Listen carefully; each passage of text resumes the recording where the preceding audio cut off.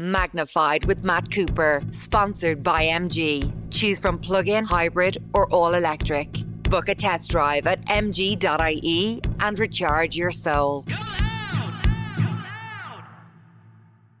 Imagine that you have ambitions to be in one of the most powerful, important jobs in the world. You want to be the President of the United States of America, and you have a shot at it, and then you find that it doesn't work out, that you get squeezed out by other candidates. But that's what happened to today's guest on Magnified with Matt Cooper. The former mayor of Baltimore, governor of Maryland, and one-time possible Democratic nominee to be President of the United States, who could have stood instead of Hilary Clinton in the 2016 election.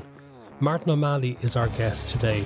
He's fascinating on the state of America as it is at present, and he also talks about his quasi-portrayal as one of the sources or basis for David Simon's treatment in The Wire of the mayoral candidate. So today's Magnified with Matt Cooper, in association with MG, is the fascinating friend of Shane McGowan. That's another story about him. How, because of his musical interests, he has become somebody who has played music with Shane McGowan. Our guest is Martin O'Malley. Martin O'Malley, to start, I want you to imagine something for me. I want you to imagine that you had won the Democratic nomination and had to run against Donald Trump. Oh, what a wonderful world. Okay, because you were the third man. You got caught, I suppose, in a pincer movement between Hilary Clinton and Bernie Sanders, didn't you? When you ran in the Iowa caucus. I did. But just imagine, in an alternative reality, that you had won and you had faced Donald Trump. How would you have faced him in an election? Oh, I have no... I believe I would have beaten him. I have no doubt. In fact, it's something that people frequently say to me, that you would have beaten Trump. And I do believe that I would have. In fact, even knowing how, seemingly insurmountable the odds were of winning the Democratic nomination against Hilary Clinton when President Obama had endorsed her and endorsed her early and so strongly that even his own vice president dared not try to challenge her. Even knowing that, I just had a feeling in my bones that there was no way that she was going to be able to win the general. And as Donald Trump emerged, I became even more convinced that if she faced him, that he would likely defeat her. So I couldn't not try. And the only consolation I have when that went the wrong way for our country was that I did my very best and I did try and I did I did give the people a choice, but I was kind of caught in that pincer movement. So I don't know. I guess the call of your question, Matt, is how would things have been different? I think they would have been different in many ways, and I do believe that we would have defeated them. And the reason we would have defeated them is that while he was tapping into people's fear that tomorrow was going to be worse than today, I could have tapped into the hope that actually tomorrow could be better if we act like Americans and we embrace the future instead of cowering like children and being afraid of it. And I'll get to where we are in American politics in a moment, but I just want to stay with that idea because it did strike me. The night that Trump won in 2016, I was in New York and I was on 6th Avenue down by the Hilton Hotel where the crowds were waiting for Trump to turn up. And I was astonished by the anti-Hillary Clinton vitriol, which ran in two ways. One, it was actually sexist and misogynist. A lot of this crowd just did not want to see a woman win. Yeah, there was a lot of that. And it was also that they felt that she was an elitist. Whereas if you had run, you wouldn't have been perceived as an elitist. I'd suspect you might have appealed to the sort of the working class who turned against Hillary Clinton and turned to Trump. Well, I always did in the other contested elections I had as mayor of Baltimore and majority African-American city that where people elected me twice. And my best numbers came from the poorest neighborhoods in Baltimore. And I also was able to tap into, working class, middle class aspirations when I ran for governor in 2 elections, defeating a Republican incumbent. So I campaigned for Hillary Clinton in 30 states in the general election. I think, in fact, I went to Wisconsin for Hillary more than Hillary went to Wisconsin for Hillary. I did not dislike Hillary Clinton. In fact, I admire her in many ways, and I liked her. So it was not a casual thing for me to compete against her, run against her in that primary. But it is one of the strangest ironies of that whole Trump and Clinton contest that she was painted in the minds of so many of my fellow Americans as the elitist candidate, when in fact she actually came from more working class background, humbler background than Donald Trump, who was born with a silver spoon in his mouth. But she was, there are a few things that happened in our country leading up to that election. One of those things was that wages had actually declined for about 2 decades, and that was the first time that had happened since World War II in the United States of America. So even on the verge of that election, with unemployment being at a low. Coming out of the recession, a low level that we hadn't seen in a long time, white male suicides were higher than they'd ever been. There is a terrible fear and a terrible shame that particularly is gripping a lot of my neighbors who are white and are men and are older and feel like they're failing their children, that they're not giving them what their daddy gave to them. And against that fear, Hillary was painted as the elitist, and it unleashed, not only the misogyny and the other things that you talked about. It unleashed so many things in our country. Never thought we'd do that to ourselves, but we did, and we've got to own it, and then we've got to do better. But Martin said the sick irony of that was that Trump and his ilk tapped into that, but yet they were the main beneficiaries of that division between the rich and poor, which has developed in America in recent decades. Yeah, it doesn't. Yes, and from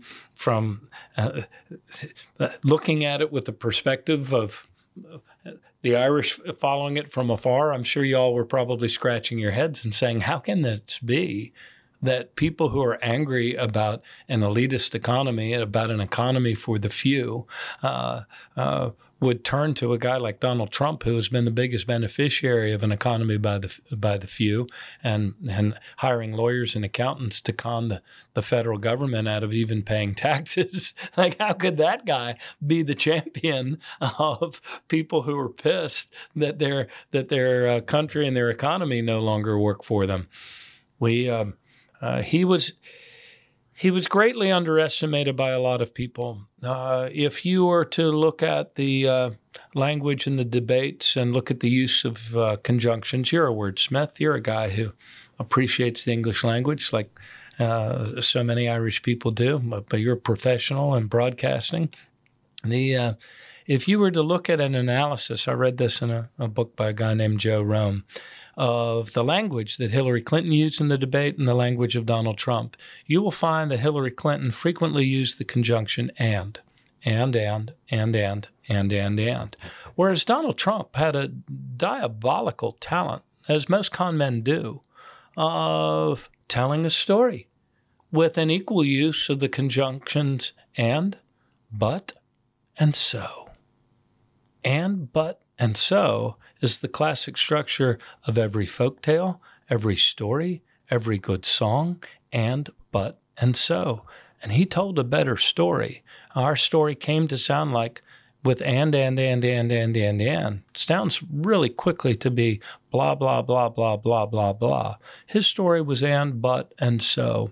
And he tapped into the fear that Americans had. And Bernie did this in a different way. But it was the same fear that someone else is taking from you what should be yours, and you need to rise up and strike out against them. How frustrating was it for you to watch all of this going on? Is this a podcast or therapy?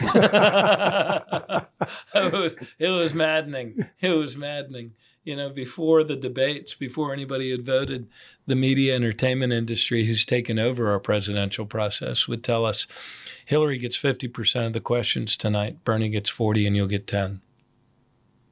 And if you talk over your 10% allotment, we will turn off your microphone.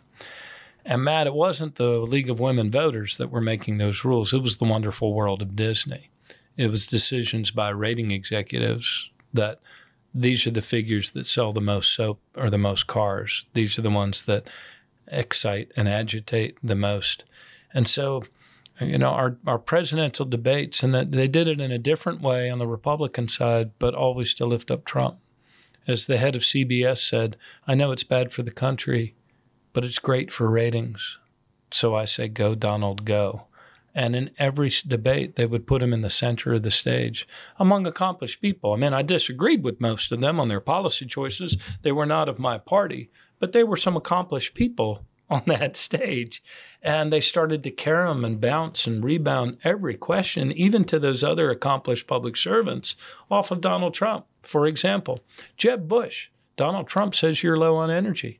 How do you respond to that question? Well, and that's what we've allowed to happen to our presidential selection process in the U.S. So was I frustrated? Super frustrated. We even gamed the notion of having me after 2 debates where they wouldn't even let me answer the healthcare question, even though I was the only one of the 3 of us on the stage that had actually implemented the Affordable Care Act in any state. We toyed with the idea and actually gamed the idea of kicking over the podium and storming off the stage. But silly, stupid us, we didn't think the American people wanted an angry president. In hindsight, I should have done it. Wouldn't have hurt anything. And then what do you then make of what's happened to American politics throughout the Trump regime and reign, and then subsequently how the Republican Party still seems enthralled to him, which has created this extraordinary division? Or is American politics always like that? Or has there been over the generations always been these extremes between Republican and Democrat at different times? Or is this worse? Yeah, I mean, if you look at the longer arc of our history, it sounds funny even talking about a long arc of history as an American in Ireland. But if you look over the longer life of our republic, we have had periods of really intense division, like people dying on election days, violent deaths, people kidnapping people in other opponent precincts and holding them until election day was over. So that was true of our country on the eve of the War of 1812. Of course, became, we fought a civil war with great bloodshed and division in the 1860s. And while the geographic lines of, division are not as clear, we're in another period of profound civil polarization in the United States. We haven't entirely come out of it, but I am grateful that we did throw off Donald Trump after just one term. There aren't many republics that correct as quickly as we have the election of a fascist president. And I do not use that word lightly. I was scolded by the major media when I called him out as a fascist candidacy before others were willing to do so. But his campaign and his candidacy, the turning of his supporters in violent ways against opponents, the vilifying and dehumanizing of people of a different race, all of the scapegoating, all of these things are the markers of a fascist presidency. And there are not many republics who have elected a fascist and then did a course correction. Having said that, we're still in a very vulnerable time. And as Democrats, we need to govern better than we have. And yet we also have extremely thin governing margins, especially in the United States Senate. So there's a lot of people very fearful of the consequences of Republican victories in the midterms in November. an awful lot of people talking about the potential for possibly a Trump comeback in 2024, or if not Trump, somebody who might even be worse than him. Yeah. I think that's I have reached the point, what do they call it, the beginning of wisdom, when you really start to question everything it is that you thought you knew. So far be it from me to project or predict American politics given what we've gone through. I think there's still a real danger and a real threat that he will come back. Our rule of law, our criminal justice systems, the sort of prosecutorial authorities and other mechanisms of our criminal law appear to be absolutely useless in bringing Donald Trump to justice. So I think there still is a possibility that he comes back. The Republican Party is still very much the core of the Republican Party, and those are the people that vote in the primaries, are still very much within his grip. Our own Maryland governor has talked about running for president, and he's a Republican, and yet Donald Trump would beat him by a 3-1 margin in his own state. And ours is not a super conservative state, although we are a southern state. We're just barely a southern state. So, look, man, it's still a problem. We all need to stay engaged, and Democrats need to govern better. The good news that I see out there is that if you look at the major population centers, and Gallup polling measures trust all the time, asking Americans questions of trust.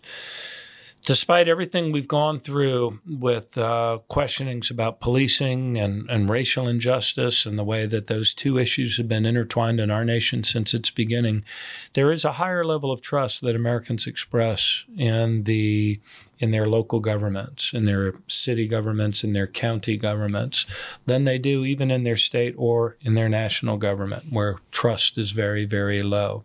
So I do believe that given the amount of capacity, dollars that have been given to cities, you're going to start to see some of the fruits of what Joe Biden did early in the administration start to come to fruition in projects, broadband for all, renewable energy, and other things that tell Americans, once again, yes, we can still accomplish big things. We can still get stuff done. But will people vote for that? Or will people vote on the basis, again, as you've already referred to, as to what sells on television and on the internet, the whole idea of big personalities? Because it seems from this remove across the Atlantic that Joe Biden, if he was to run again, would struggle against Trump or some other Republican. He would be portrayed as old and out of touch. And if he wasn't to run, the Democrats don't seem to have the big personality coming forward who could confront a Republican. Yeah, my sense of things is that, it takes a while for the things that a new president puts into motion to become visible and tangible and to become the stories that will actually be persuasive for people to vote for. President Obama, for example, made a big mistake in the Recovery Act that he passed and not going large enough, so that by the time the midterms came around, it was a horrible defeat for Democrats, right on the eve of the redistricting of Congress and drawing those borders, which then denied President Obama a majority in Congress to work with for the rest of his 6 years in office. I do believe that the scale of what we have done, the flexibility with which it has been done and given to governors and mayors across the country means that you're going to see some more tangible evidence of forward movement. Having said that, certainly the war in Europe and Ukraine and what that has done to gas prices and what that's also done to inflation has everybody kind of looking for scapegoats. And of course, the president's the president, the buck stops here. So that's a challenge. But I do believe I think the President Biden will be our best bet in the upcoming election. And I do believe that you're going to see some greater fruits of his labors and accomplishments come to life because of the scale of it being so much larger than what President Obama chose to do in his early time in office. When you dropped out of that presidential run in 2016, was that really the end of your active role in politics? Yes, apparently. I didn't know it at the time. Would you not go back to it? I mean, clearly you're still really engaged by it. Yeah, sometimes even the work that you want to do is no longer yours to do. I gave it my very best, and I feel like I died on the battlefield, like the minstrel boy, and I tore the cords asunder. I gave it all I had. And I don't, it's really hard after you try greatly and then fail to get your friends who you have to depend on to give you money to run a campaign, to get them to believe that you have greater use in the political arena. So I continue to be very engaged. I work with mayors and governors all over the country through my work with Grant Thornton as a public sector management consultant. And that's what and that was one of the things, one of many that my team were good at, was measuring performance using openness, transparency, geographic information systems, big data to make better decisions to help individual people improve their lives. So I continue to do that. And I love finding the rare man or woman out there, newly elected, newly minted mayor who actually has the guts to embrace this new brave world where you can measure performance and get things done. So that's what I continue to do. I'm very proud of my wife. My wife is running for Attorney General of Maryland. You'll have the result of the primaries by the time this podcast is going out to air. How hopeful are you for her? I'm very hopeful. She has gone to court. She's the real attorney. She has gone to court. And I'm a lawyer by training. I was a practicing lawyer for 10 years. But Katie's gone to court every day for 30 years, 10 as a prosecutor, rising to be the head of the white-collar crimes unit in Baltimore County. She is 20 years as a judge, and her opponent's never tried a single criminal case in his life in Maryland. So the contrast is super clear. And so I'm very proud of her. At this point, as we speak, she's probably fought her opponent to even, but in those mid-ballot races, it's all determined by the 30% of us who don't make up their mind until we fill out the ballot. But I think those undecideds are breaking her way. So we'll see. Win, lose, or tie, I'm very, very proud of her. She's run a great race and started way behind and is pretty much pulled to even right now. I want to ask you a few things about what still interests us in America, which would have been very much core to your time as governor of Maryland and also as mayor of Baltimore. I want to ask you about immigration. Sure. Because one of the things you did as governor, I think, wasn't it, was that making it easier for the children of immigrants to get education funding. How much pushback did you get on that? And how dispiriting do you find it then to have the likes of Trump and Republicans now doing whatever they can to deny rights to immigrants? Yeah, sure. Let me provide a little bit of background. I was very keenly aware and taught by my parents around the dinner table that our people were immigrant people who came to America and put a lot of sweat, blood, and tears into making America the great nation that she is. Even though this was generations previously, I mean, your parents weren't first-generation immigrants or anything that. You go back centuries, don't you? Yeah, I am a third-generation American. So my father's grandfather had immigrated to America in the 1880s. My mom's grandparents were mostly German people who also immigrated in the 80s when Bismarck was, closing down Catholic schools and doing that sort of stuff. My dad fought in World War II. Both of my maternal and paternal grandparents fought in World War I in the United States Army. And I was raised by parents who taught me that one of the great, secrets of American greatness is that our beautiful country is infused with new energy by the arrival in every generation of immigrant people from all over the planet who love our country, love what we stand for, and work hard because they love their children and will give them a better life.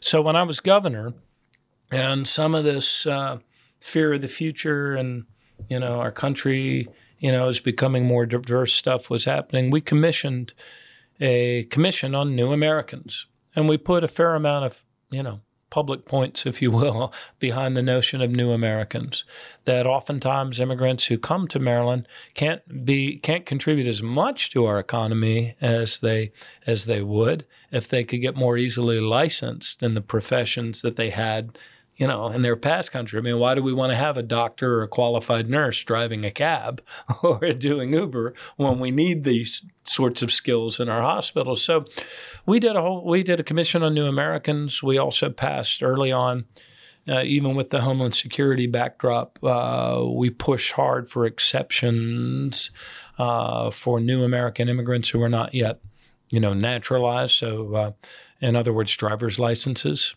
for undocumented people in our country.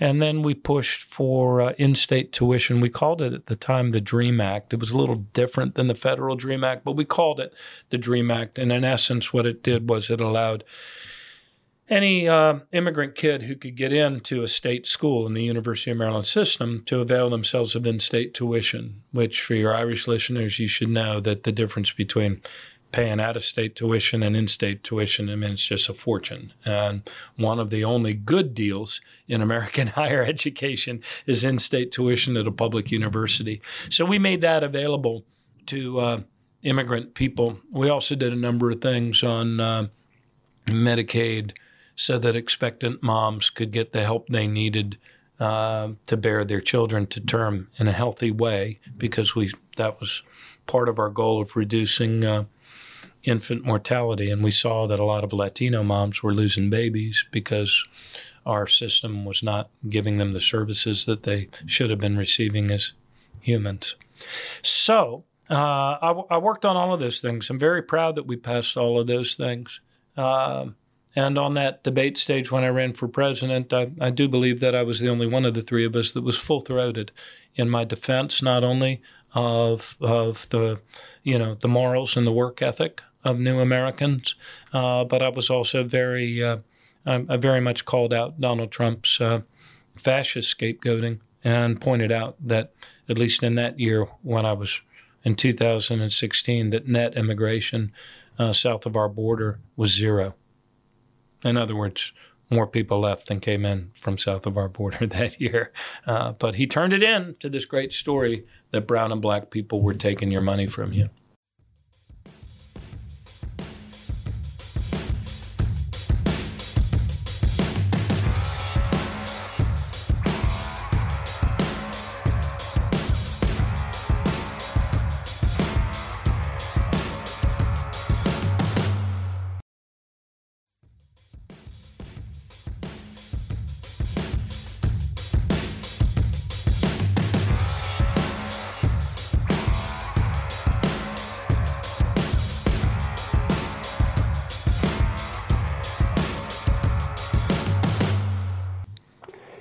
I'm sure there are people in the States who would sort of almost spit out the word that you're a progressive.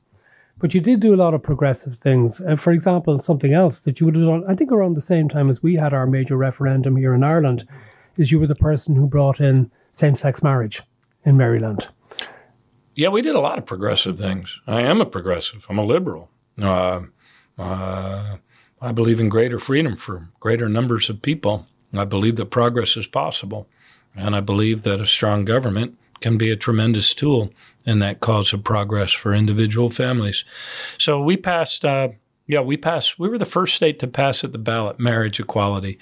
We didn't intend to send it to the ballot. It was sent to the ballot by our Republican brothers and sisters to try to kill it. But we succeeded in defending it at the ballot, which even a lot of the advocates didn't think we would be able to do in our state, given our demographics, which those advocates didn't understand as well as I did. We also were the first state in the United States, and I think the last state, to ban combat assault weapons and require licensing and background checks and training and all of that stuff. We also you've brought me to guns, which I do want to get to in a moment, but I am interested in the same-sex marriage because you've mentioned your Catholicism earlier, and I think you are a practicing Catholic, aren't you? And you came under pressure. I'm still practicing. From the Catholic Church, didn't you? From the bishops. Yeah, they kind of, one bishop, my own bishop, threatened to excommunicate me. He sent me, I guess, the church equivalent of a cease and desist letter. Told me that if I persisted on this path, that I would no longer be in a state to be able to receive communion. So I wrote back to him respectfully, and I said that, look, man, I didn't say man, he was a cardinal. Look, eminence, or whatever you're supposed to call him. I said, on this bridge between the sacred and the secular, you and I will find many things about which we agree. Feeding the hungry, clothing the naked, serving the poor, healing the sick. I said, but on this one, you and I were going to disagree. As somebody who leads and is responsible for administering the law that must be applied equally to people of different faiths, I have an obligation that when I come across a law or a situation comes to my attention that is fundamentally unjust and treats people differently under the law and treats the children of same-sex partners with lesser protections than the children of heterosexual partners, I have an obligation and a duty and an oath to try to change that. And that's what I'm going to do. And I didn't hear back from him. And then we passed it. Took us 3 tries in the legislature, but lots of things took 3 tries. I mean, repealing, we were the first state south of the Mason-Dixon line, first southern state in the United States to repeal the death penalty. So I'm proud of those things that we did. We also made our public schools number 1 in America 5 years in a row, and the U.S. Chamber of Commerce named us number 1 state 3 years in a row for innovation and entrepreneurship. And I do believe that we had the highest median income in America for most of those years that I was governor. So we believe in a stronger middle class, that our economy is not money, it's people, and we invest in our people. And I'm proud of what we were able to accomplish. Were you excommunicated? I was not excommunicated. It's funny, as quickly as the one guy came across, shot that one across my bow, another, I've never said this in an interview. As soon as the Cardinal of Baltimore shot that one across my bow, the Cardinal of Washington came to see me. And while he didn't exactly say it, he said that he understands I have to serve people of many different faiths, and his job is much simpler than mine. And he said that he hoped he'd see me sometime at Mass. So he didn't exactly say it, but he said it. Has he seen you at Mass since? I haven't seen him since. But the other guy didn't pull his excommunication trigger either. There were other places I could go for Mass. Talking about pulling the trigger, this is something else that here in Ireland we're stunned by the American attitude towards having guns and using them. And every time we see a mass shooting and every time we see children being killed, the majority of us here in Ireland are just absolutely flabbergasted by the vehemence by which people not only defend the carrying of guns and the use of guns, but seem to believe that having more guns is the way to deal with what is a crisis for your country. What's wrong with you? Yeah, it's a real sickness in our country, you know. Shane McGowan said once that there's a violence in the soil of America. Sadly, he might be right. I don't understand it, but I at least have enough understanding to understand that it's not the norm, that we're way out of whack. There's a bit of a sickness in America around the violence and our acceptance of violence and our willingness, in Ernie O'Malley's words, to sleep on another man's wound. You know, as long as the violence isn't happening to me or people like me. These mass shootings, you would think, would have shaken us to our core. I remember very distinctly the Connecticut shooting and where I was at the time when I heard that news. And I told our head of, my chief lobbyist, if you will, the guy that worked for the governor and makes sure the governor's agenda goes through, public servant. I said, we got to do something. We're going to ban combat assault weapons. This is bullshit. And I said, if we do it, other states will follow. He said, the Speaker and the Senate President aren't going to want to do it. These bills are really hard. They're going to bring in everybody. The NRA is just going to swarm. It's going to shut down the state. They've been through this before. They don't believe that the juice is worth the squeeze. And I said, well, I disagree. And I'm going to do it. And I'm going to do it whether they help me or not. But I think we're far more likely to be successful if they help me. So let them know I'm doing this. And I'm glad to talk to them. I wasn't back in the State House in that short ride before both the Senate President and the Speaker were calling me and trying to warn me off of doing it. And I said, how can we not do it? I said, I can't look myself in the mirror if we don't do something on this. I said, and you know what? If we do, and we show as Maryland that it's possible, other states will follow. It turns out we were all right. In what way? I was right that if we worked together, we'd produce a better bill and we could actually get it done, and we did. They were right that no other states followed. Why do you think other states didn't follow? What is it again? What is it that politicians fear? Because surely it's just a minority who are so keen to keep these assault rifles. I don't know. They could have, just as we talked a little earlier in this podcast about how it's really easy to petition any bill to referendum now in Maryland to overturn something the legislature does. You can put it to popular vote and overturn it. Once we pass the ban on combat assault weapons and the reducing of magazines to no more than 10 and the licensing and the fingerprinting and background checks and all of that, they didn't even bother to send that to referendum. Because that was, and it wasn't because they didn't want to overturn it, but they looked at the numbers and they saw that the people weren't with them on this. So in other states, I suppose it's different. Some of my fellow governors said, well, my state's hard. It's not like Maryland. Well, Bernie Sanders on the stage also said, because he was a big supporter of the NRA and always took a dive on gun bills for the NRA or holding them accountable. He said, well, Vermont's different. We have rural areas in Vermont. Well, we have rural areas in Maryland as well. So I don't know why others haven't put put their own skin and capital into passing something. And having said that, for all of the attention that the mass shootings get, if you look at the number of murders that happen in our cities, there are mass shootings that are happening every month in cities like Baltimore and Chicago.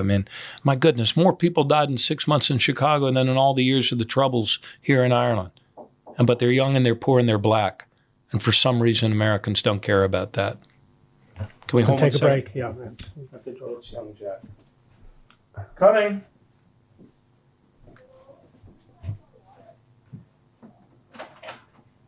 Hi. I'm sorry. Yeah, sure. Sorry, I thought you were my son. Thank you. Well, you're getting a lot of animated stuff here. I'm almost out. I'm really enjoying it. So I hope we're getting to a close. We are. Don't worry. We've only got a few. I just need about another 10 minutes, I think. Okay. Martin, before I talk to you about Ireland and your involvement in Ireland, there is one other thing I want to ask you about in the United States. And you just referred to sort of gang shootings in Baltimore and whatever. For a lot of Irish people, what they know about Baltimore is probably from The Wire. Oh, yeah. Or for the new, which I've just finished watching, We Own This City, which is the new David Simon series.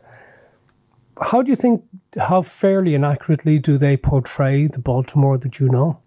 Yeah, it's been great entertainment. And Mr. Simon's made a lot of money portraying nothing but, hopelessness and death. And the storyline that everyone in Baltimore is is corrupt and stupid and violent. That's not the city I know. Certainly, we've had more than our fair share of corruption, stupidity, and violence. Some of the greatest stupidity in Baltimore, though, has been around the mismanagement of policing and the bad leadership that fails to openly and transparently police the police. That's not an easy thing to do politically, because you have to, if you police the police, you have to own those cases when you find corrupt officers. We put a lot of things in place when I was mayor that were discontinued after I left by successive mayors.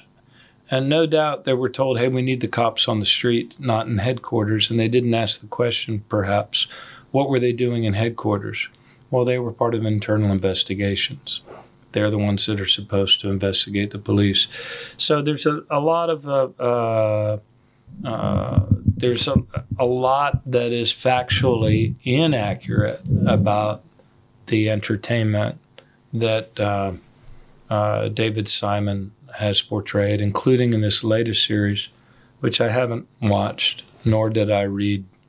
I knew David. You get a couple of mentions along the way, even though it happens. All the stuff happens a good few years after you had left as mayor. Yeah, the latest series makes up as pure fiction that I created the gun trace task force that attracted this cabal of some of the worst offending officers in American history. I mean, they created a little rogue murder gang.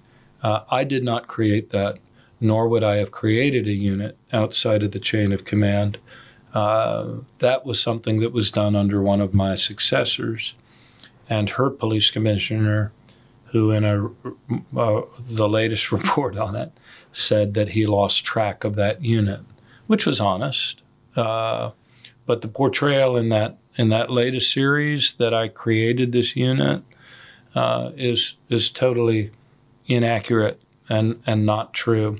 David, for some reason, became a political opponent of mine, and also portrayed me as cheating on my wife with prostitutes in the last series, which was also totally factually untrue, but it was helpful to the narrative of my political opponent at the time, who had a black ops crew in his own office who were pushing that narrative online. And then David portrayed it on television. So I know David very well.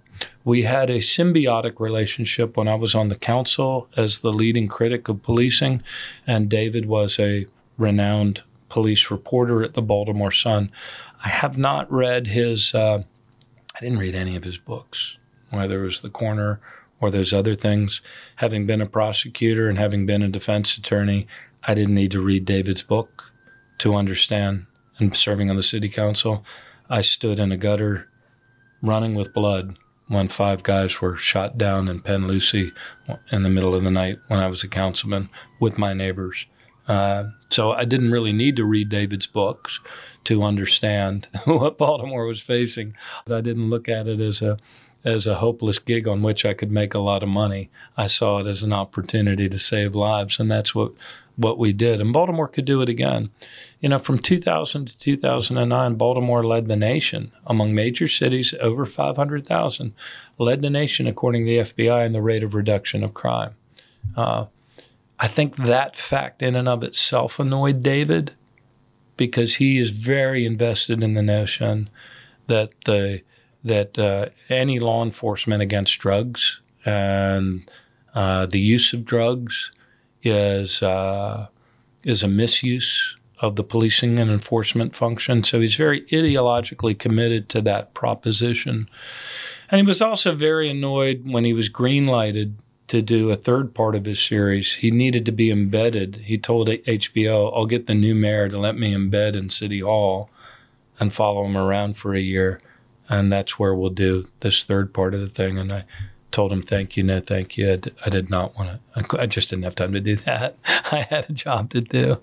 And so anyway, I guess back to the call of your question. I mean, people make shit up, and I can't really drive myself crazy that they do. All I know is that when we did things that worked and when we actually policed the police with openness and transparency, the people I served in the poorest neighborhoods of Baltimore voted for me again, again, again, and again by ever-increasing margins. And I don't believe many of them ever read one of David Simon's books or watched his latest TV show. Okay, to finish up, let's talk a little bit about Ireland. You mentioned Shane McGowan earlier, who's a friend of yours. And in fact, I like to think of him as a friend of mine. I'm kind of a fanboy. Okay, well, you did appear on The Late Late Show in 2019, a tribute night to him. Gracious invitation. Okay, so how did this all come about?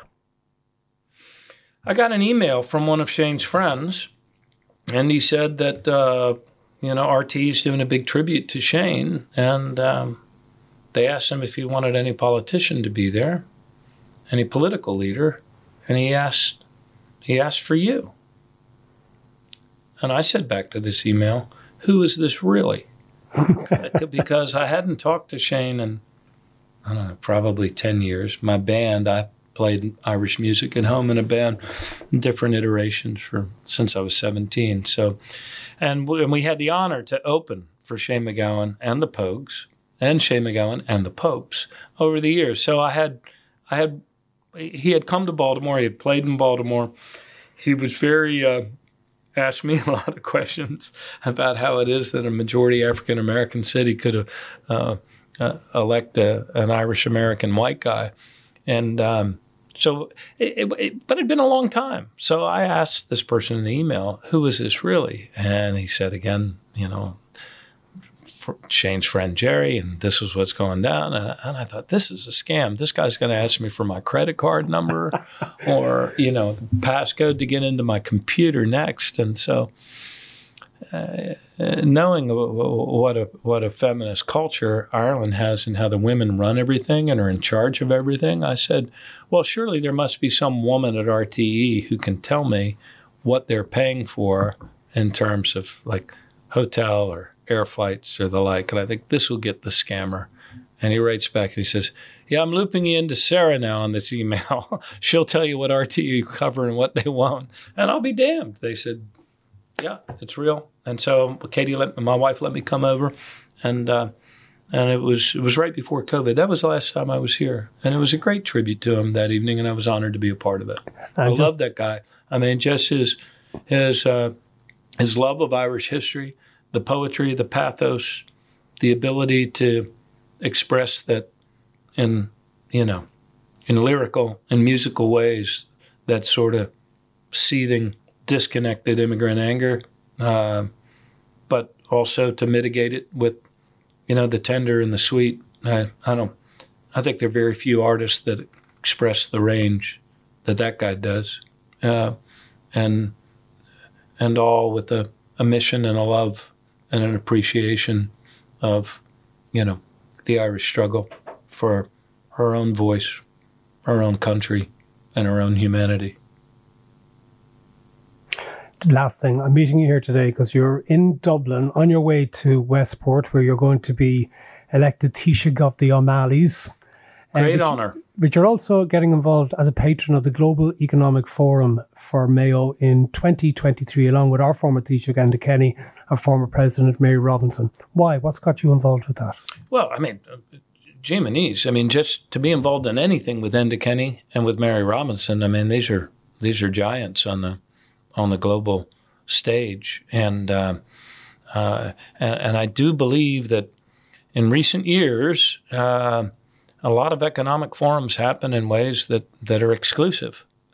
And then we wonder why people who haven't gotten a raise in 20 years get angry that it appears that exclusive clubs in faraway places are making decisions about how their economy should be run. So I think this is the Irish have never invaded another country with anything but their music. And most people have liked it. And I believe that the Irish, that's one of the reasons they've done so well in the EU. Mary McAleese once told me that she was meeting all of the various all of the justices of the European Court, and they all had Irish clerks. And she asked, why is that? And they said, well, because the Irish have a way of going out after work and figuring out the common ground. So, I guess Mary Robinson would express it differently about, the fifth province, that sort of solidarity, that common ground that unites the other four provinces, that sense of solidarity. I think the Irish have that. And that's a critically important ethic that needs to be dialed up in these times of, given the climate crisis and global economies, return to the truth that our economy, whether you're talking about the economy of a village, the economy of a country, or economy of the world, our economy is not money, it's people. And that's what this summit's about, and I'm glad to be a part of it. I don't want to be a part of any summit that's exclusive for where you have to be a billionaire to be invited. I want to be a part of a summit that has the broader view of and an eye towards the longer arc of human history, and that's what the Irish, I think, will bring to it as a bridge between the United States and Europe, and I think it's going to be very successful in the years ahead. Martin O'Malley, thank you so much for taking the time. Thank you, Matt. And that's it for today's edition of Magnified with Matt Cooper. We hope that you enjoyed it. And there are a whole host of other interviews for you to enjoy. If you like this one, please recommend to friends. Follow us wherever it is you get your podcasts. Share them with your friends. And we'll be back to you again next week. Thanks for joining us. And this, of course, was done in association with MG. Magnified with Matt Cooper, sponsored by MG, the family-friendly electric range. Book a test drive at mg.ie and recharge your soul.